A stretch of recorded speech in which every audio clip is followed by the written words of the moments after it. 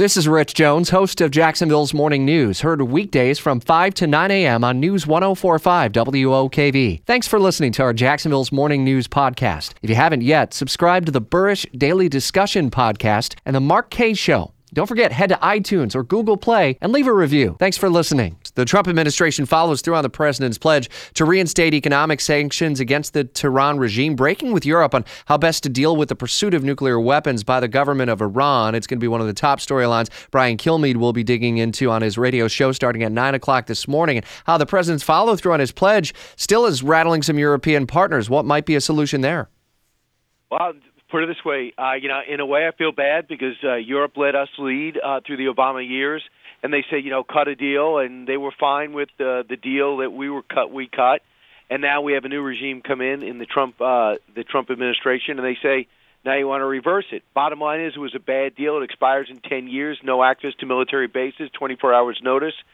They were still using ballistic missiles, and they were up to no good with the money that was unfrozen and given to them. So Trump goes and says, I know they got most of the stuff up front, but I'm out.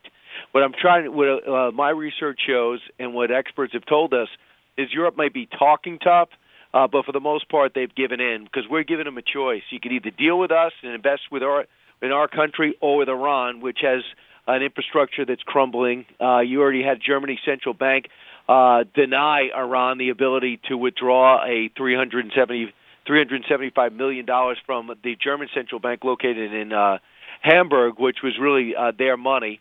Then you had Renault pull out in July. They're not going to do any investment.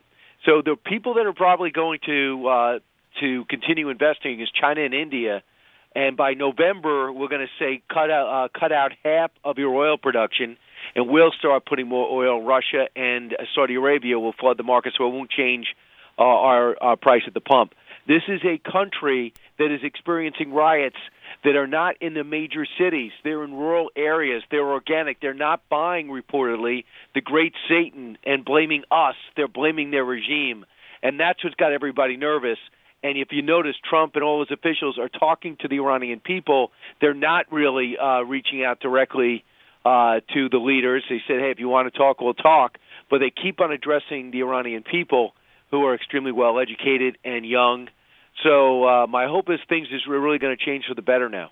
Hear from National Security Advisor John Bolton on Iran, North Korea, Russia, China, and more starting at 9 o'clock on the Brian Kilmeade Show here on News 104.5 and AM 690. We'll talk again next week.